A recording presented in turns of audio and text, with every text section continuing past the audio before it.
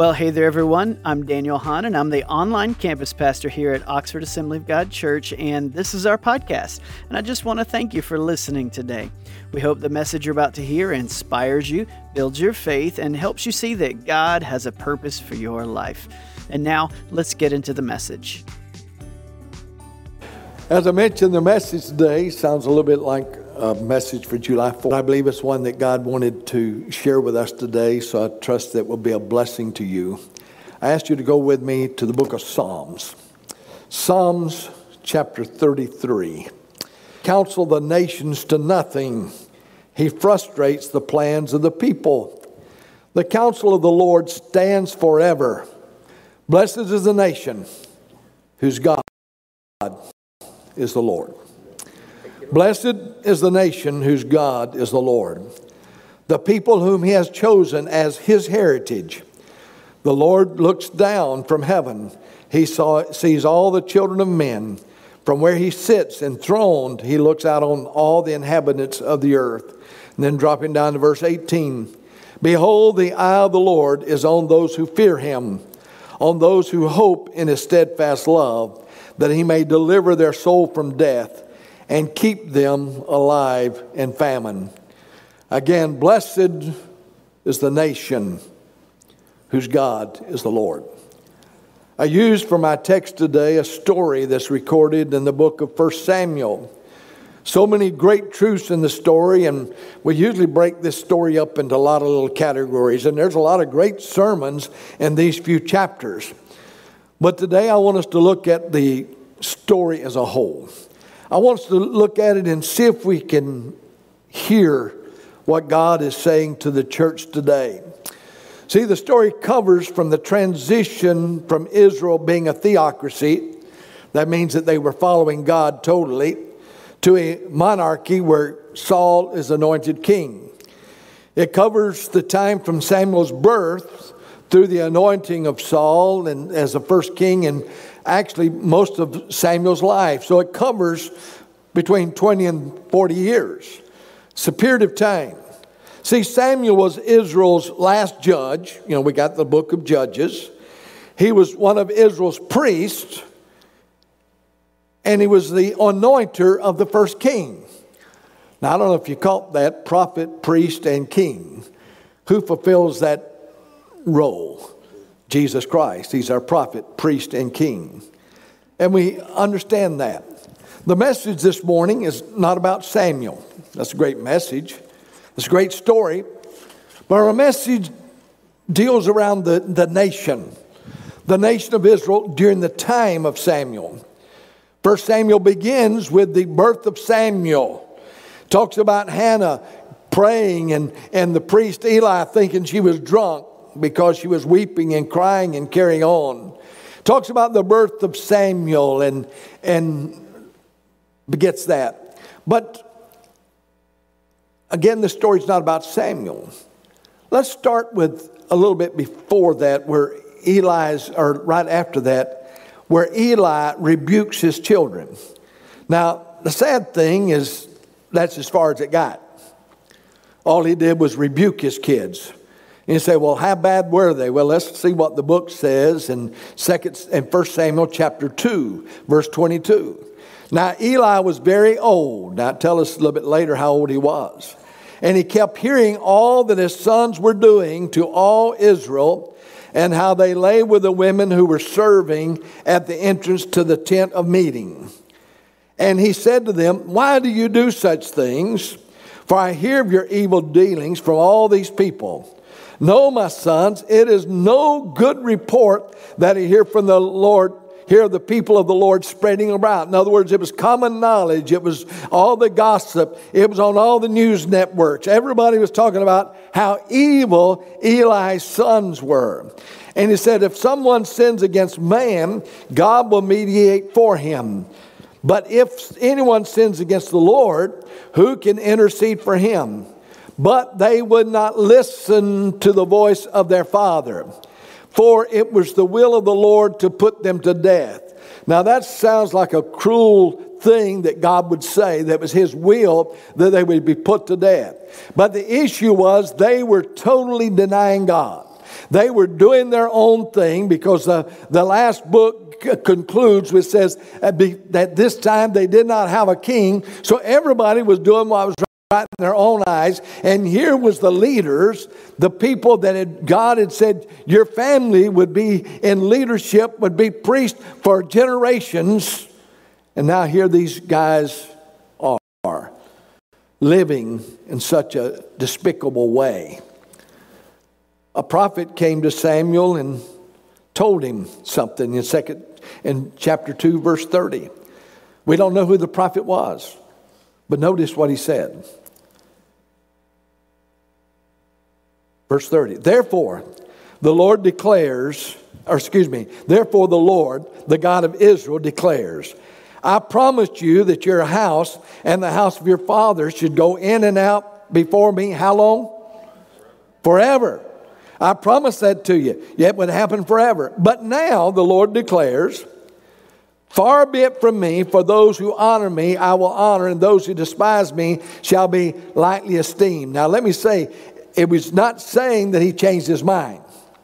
He was saying, this is what I told you, but you did not listen. You insisted on going your own way.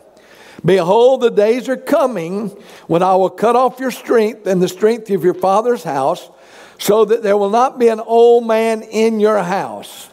Then in distress you will look with envious eye on all the prosperity that shall be bestowed on Israel, and there shall not be an old man in your house forever. The only one of you whom I shall not cut off from my altar shall be spared, to weep his eyes out, to grieve his heart, and all the descendants of your house shall die by the sword of men. Now let me read that verse again. It says, the only one of you whom I shall not cut off from my altar shall be spared. For what purpose?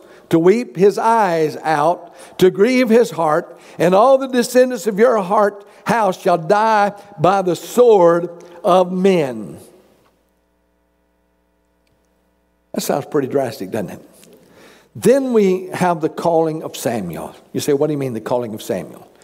Again, this story is not about Samuel. But when he was just a boy, he was given by his mother back to the Lord to serve under Eli, the priest. And 3 times he heard the message, Samuel, Samuel. And each time he would go to Eli and say, hey, you call me? And finally the light came on for Eli and said, hey, I'm not calling you. And on after the second time, he said, you go back, and whenever he calls your name again, say, speak, my Lord, for your servant hears him. So we have God speaking to Samuel. Now, the message that God gave him was quite disturbing. Remember, he was just a child, just a young boy. And he received this message. We often speak of his calling, but we neglect to talk about the message. Well, what was the message? Chapter 3, verse 10. And the Lord came and stood, calling as at other times, Samuel, Samuel. And Samuel said, speak, for your servant hears. Then the Lord said to Samuel, behold, I am about to do a thing in Israel at which the 2 ears of everyone who hears it will tingle. Everybody's going to know about it. It's going to make all the news. Everybody's going to know about it. On that day, I will fulfill against Eli all that I have spoken concerning his house from the beginning to the end.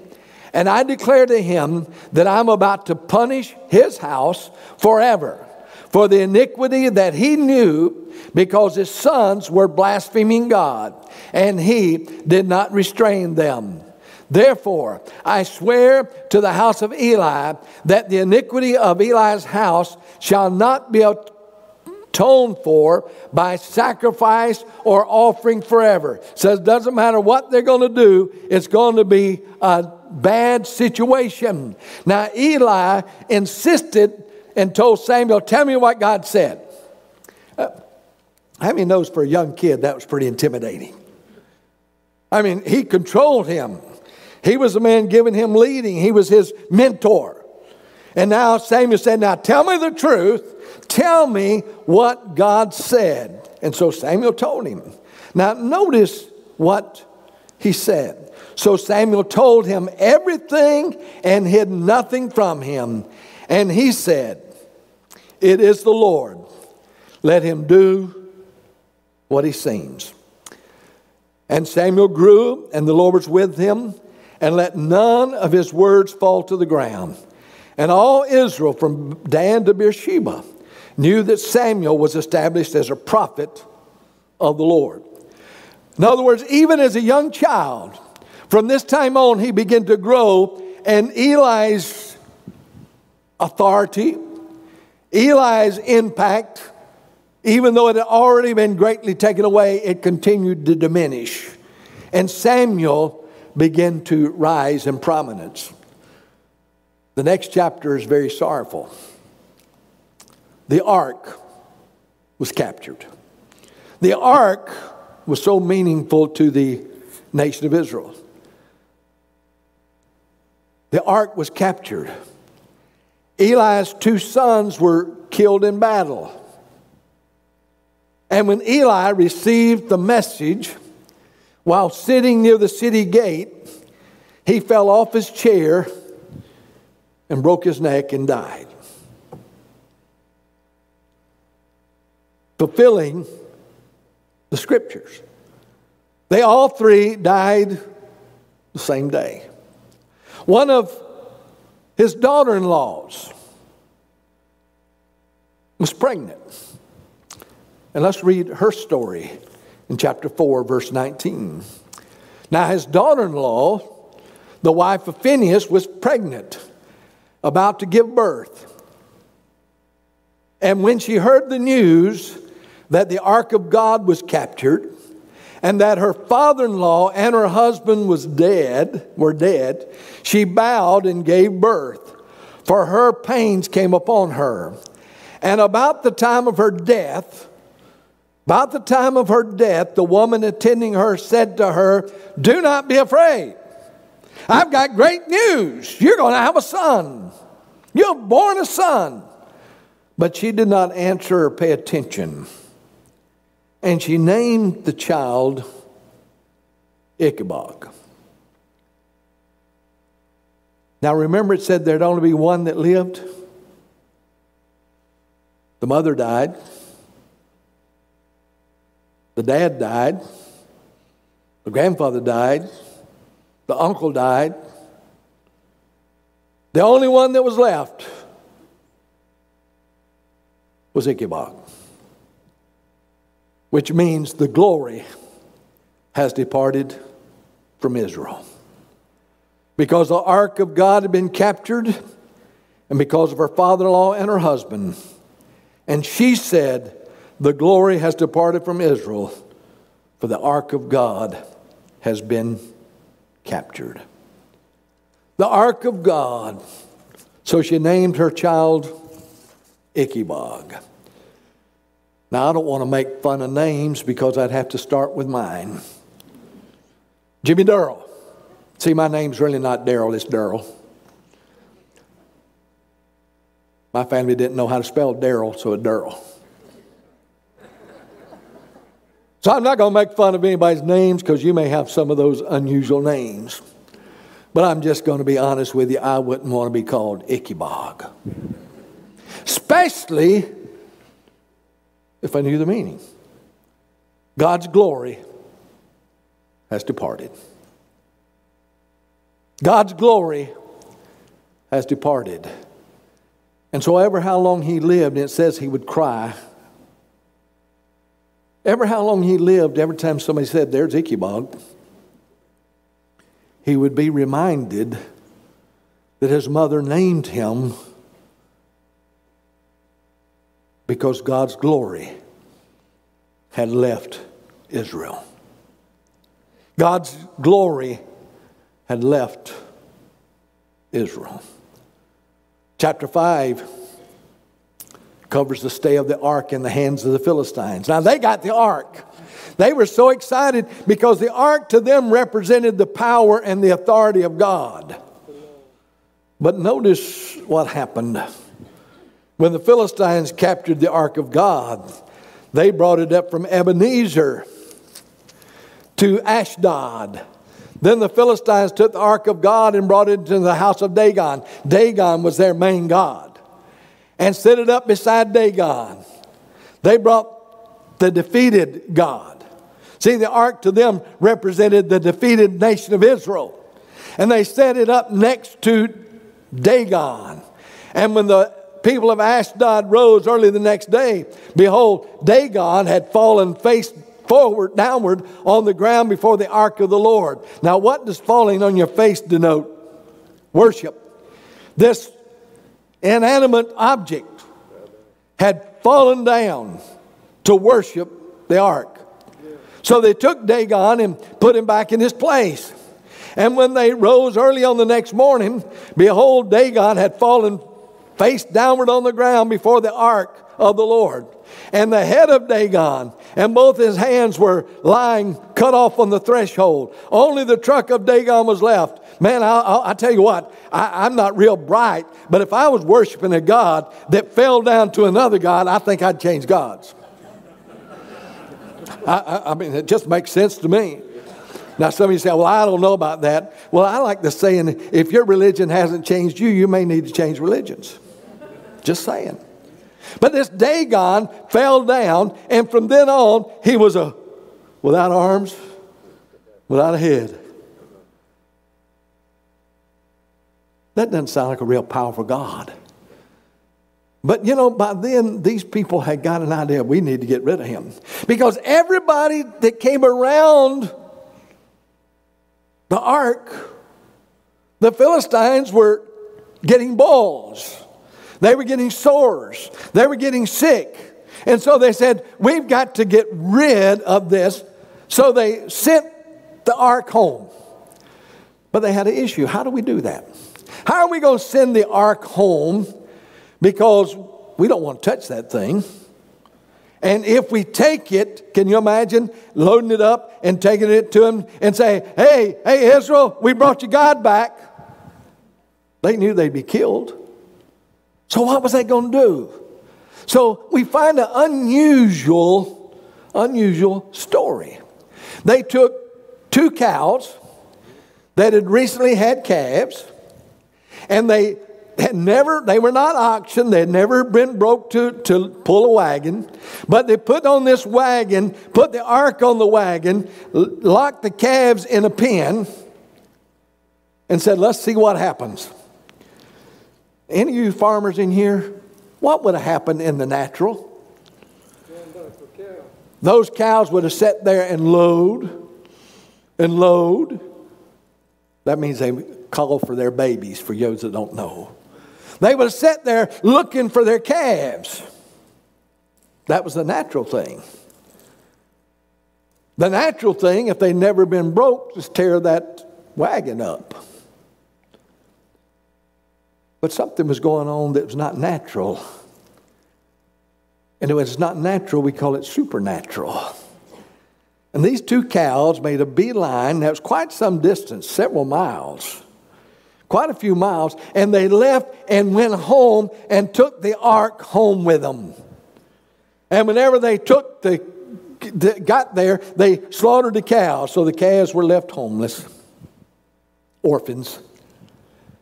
But that ark was taken back home. And I know somebody said, well, is that the end of the story? Well, almost. Let's go to chapter 7. Chapter 7, verse 3. And Samuel said to all the house of Israel, if you are returning to the Lord with all of your heart, then put away the foreign gods and the Ashtoreth from among you, and direct your heart to the Lord and serve him only. In other words, they would begin when the ark came back, they kind of got excited. They said, God's come back home. Let's worship him. And he says, if you're really sincere, You need to get rid of the Asherah. Get rid of those other gods and serve him only, and he will deliver you out of the hand of the Philistines. So the people of Israel put away the Baals and the Ashtoreth, and they served the Lord only. Let me say that again. They put away the Baals and the Ashtoreth, and they served the Lord only.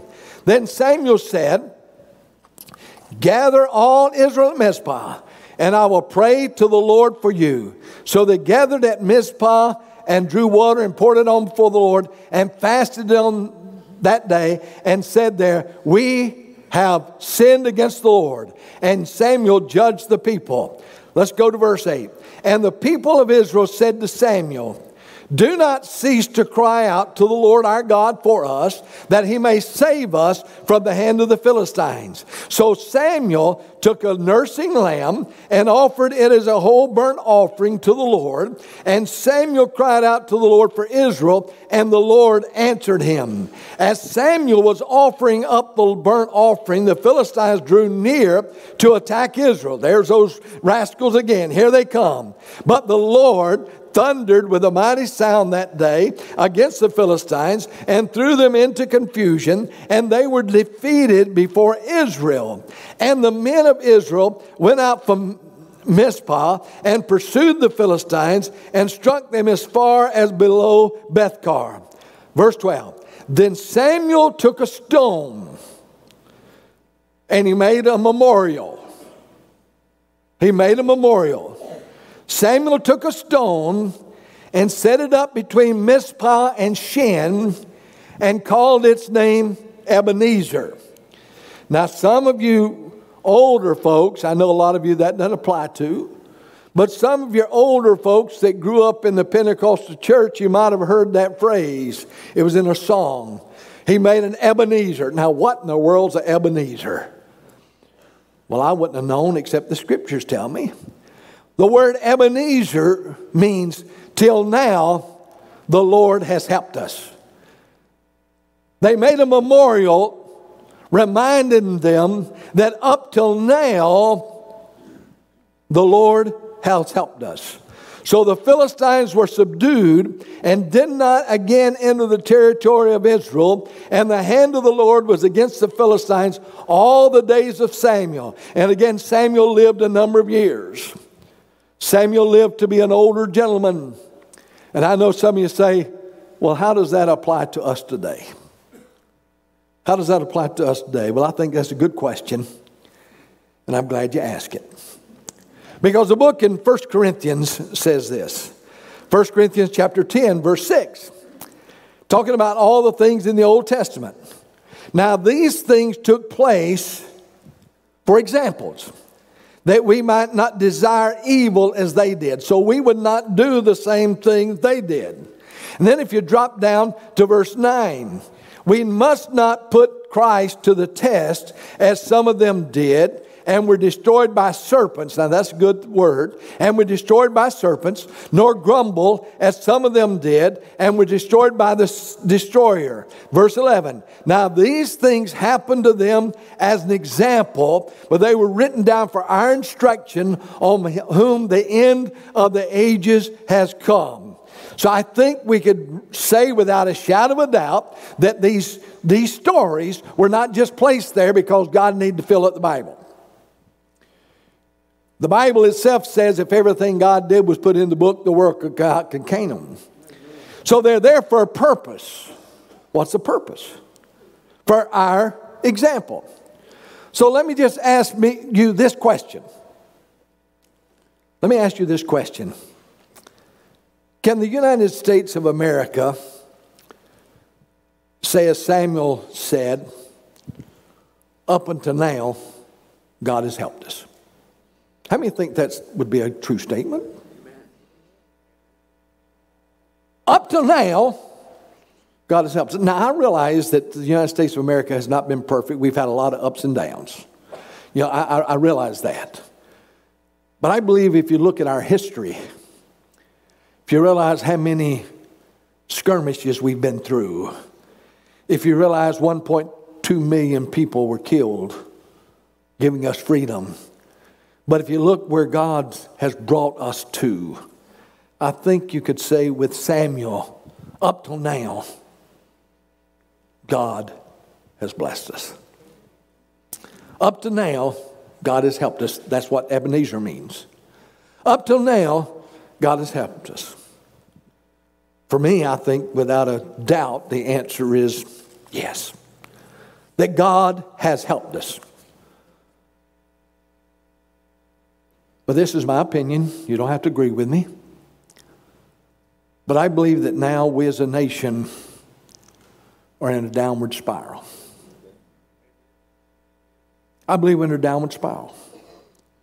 We need, or we must, as a nation, come back to God. Amen. Thank you, Lord. Amen.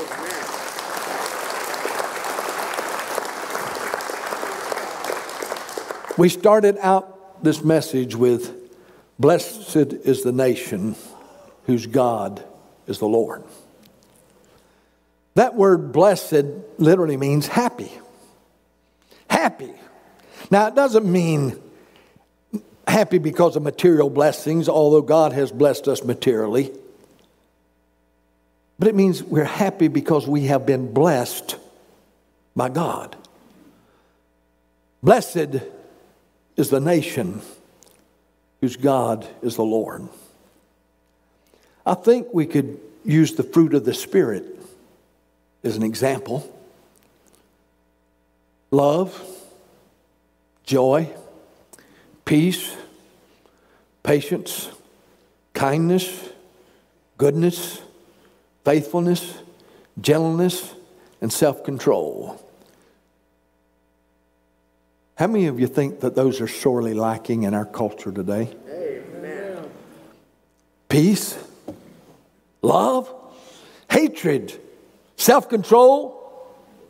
I mean, there's an element that says we don't need self-control. Let's do all we want to. Isn't that what happened to the nation of Israel? They did everything which was right in their own eyes. Blessed is the nation whose God is the Lord. I think the lack of the fruit of the Spirit exemplify what's lacking in America today.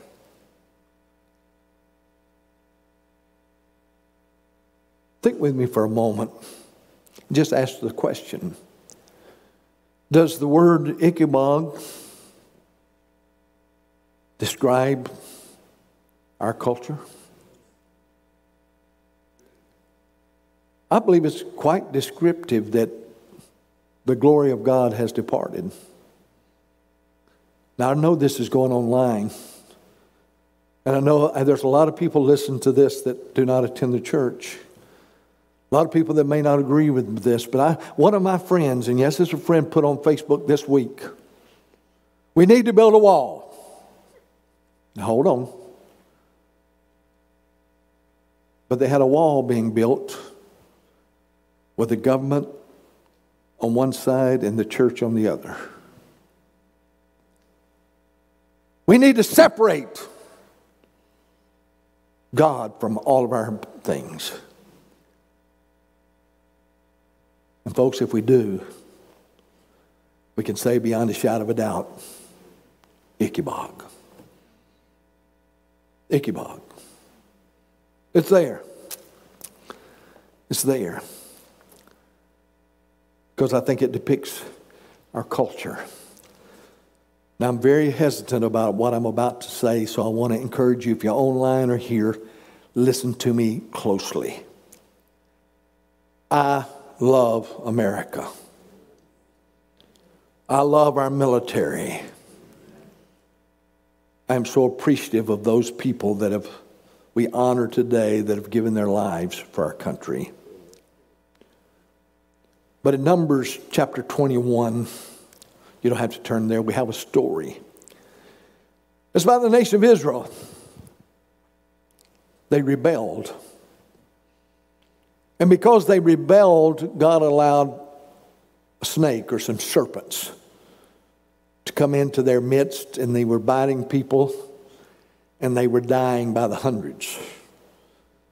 They were dying because of their rebellion, and the snakes were biting them. And God instructed Moses to make a serpent. A bronze serpent, and he said, put it on a pole and lift it up, and those that looked on it would live. And they did.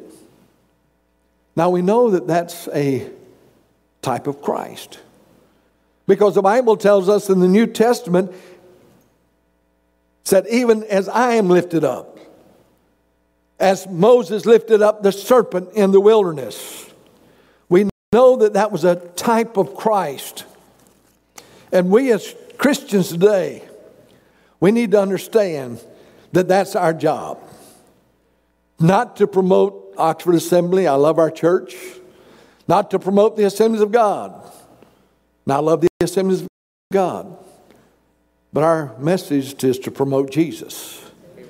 Said, if I be lifted up. But that bronze serpent stayed with Israel until Hezekiah's day. Hezekiah's day. Let me just read one verse. Chapter 18. I don't even think I give this to the men. But verse 4. He removed the high places as they had a revival. He removed the high places and broke the pillars and cut down the Asherah.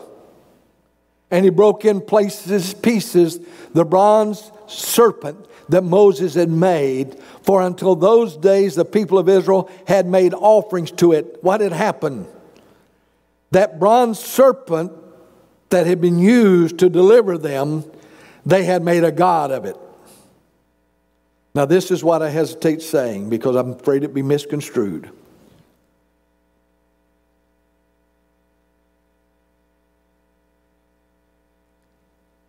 I believe that some people have made a god of our nation and a god of our government, and have made that our source instead of God being our source. The reason I hesitate to say that, because I love our government, I love our nation. But that bronze serpent that had brought deliverance became an idol. You say, why are you saying that?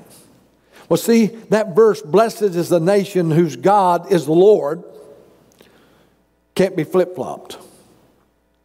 God has to be the Lord. Or the Lord is God, not our nation. And many, many people today are making our nation or our government the source. And that source will lead to destruction, not to deliverance. A number of years ago, one of the political parties, I won't name it, but one of the political parties had a slogan, principle over party. I'd love to see that come back to being. That our principles, our biblical principles, our godly principles would be not what would govern us, not our politics. In closing, I want you to think of this.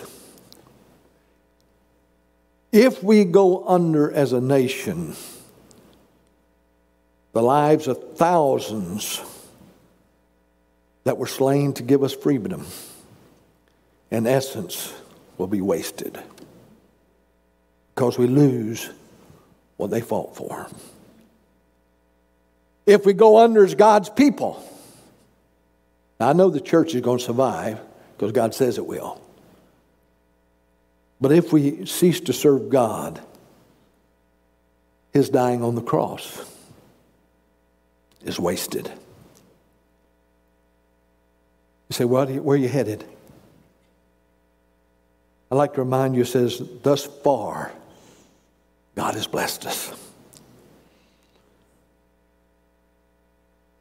On this Memorial Day, I'd like to lift up a memorial and say, thus far, God has blessed us. Thus far. And I know some of you may be sitting here and say, well, Pastor, you're making it sound like we're in dire straits. It will never happen in America. How many have said that quite a bit recently? That would have never happened 20 years ago. That would have never happened a year ago. What was the last verse? I think I read it. I might have stopped early. I think I did. But let me go back and read the last passage I'd read. Now these things happened to them as an example, but they were written down for our instruction, on whom the end of the ages has come, that he stands. Take heed. Thus far, God has blessed us. I'd like to ask you spiritually today for you to make a memorial, taking nothing away from our memorializing tomorrow for our military, but to make a memorial in our minds. Here's an Ebenezer. Thus far, God has blessed us. But I don't want it in here. I don't want it to become an Ichabod. I want to hear the words, blessed is the nation. Blessed is the nation whose kingdom is the Lord's. Thus far, God has blessed us. Now, I know some of you say, well, wait a minute. We can't do anything. It's overwhelmed us. And I realize that it's an overwhelming task. And as one person said, how do you eat an elephant? One bite at a time. Well, how do you establish a memorial? How do you change the world? Jesus gives the example in the book of Revelations. In a message to the church. Behold, I stand at the door and knock. If anyone, didn't say if everyone, because I'm going to tell you, if you had to have everyone, it would never happen. But if anyone hears my voice and opens the door, I will come in to him. Folks, you don't have to wait for a majority. Aren't you glad? You don't have to wait for a majority to have a revival. You don't have to wait for a revival to establish your memorial. You can say, up to now, God's been with us, and I want to continue because I want to trust God. We often use that scripture that we just quoted as an evangelistic verse, and it is. But if you read it in its context, it's a message to the churches. To the churches that have drifted away. He said, behold, I stand at the door and knock. I believe that right now, and I'd love to be totally wrong, but I believe right now the Holy Spirit's knocking on our hearts. And I thank God that there are some great things going on that you'll never hear on the news. There are some great things going on that God is still working. That God's Spirit has not been taken away from us. But some of us have drifted away from His Spirit. So let's make a memorial. Thus far, God has been with me. And blessed is the nation whose God is the Lord. Would you bow your heads in prayer? Holy Spirit, we ask you to minister to us today. To those online and those right here in person. Speak to us individually. Speak to us collectively. God, help us to realize we can't speak for a nation. We can't speak for anyone else but ourselves. But I can certainly say, up to now, God has blessed us. Up to now, God has blessed me. And I do not want to forsake Him or turn away from Him. I never wanted to be said about Ichabod. I don't want my family name. I do not want my name to go down as being His Spirit has departed. So, Father, we just ask you to minister to us, each one, at our point of need and our level of understanding, with every head bowed and every eye closed. If you're here today and you do not know Jesus Christ as your Lord and Savior, He's knocking at your heart's door today. And if you'd like to open that door, and only you can open it, He will not force it open. But if you'd like to respond to that knocking, I'd like to encourage you to step up, stand up from where you are and just make your way to the front, and someone will meet you here to pray with you. But as Christians today, you may sense that the Holy Spirit has spoken to you and said, this is an example. This is give an example that you can forsake God. He'll never forsake you. He never forsook Israel. He did not forsake Eli's family. They forsook him. And if you just need to make up a memorial and say, God, today I want to take a stand and say, thus far He's been with me, and I surrender to Him afresh and anew today, I encourage you to do that. I encourage you to do that.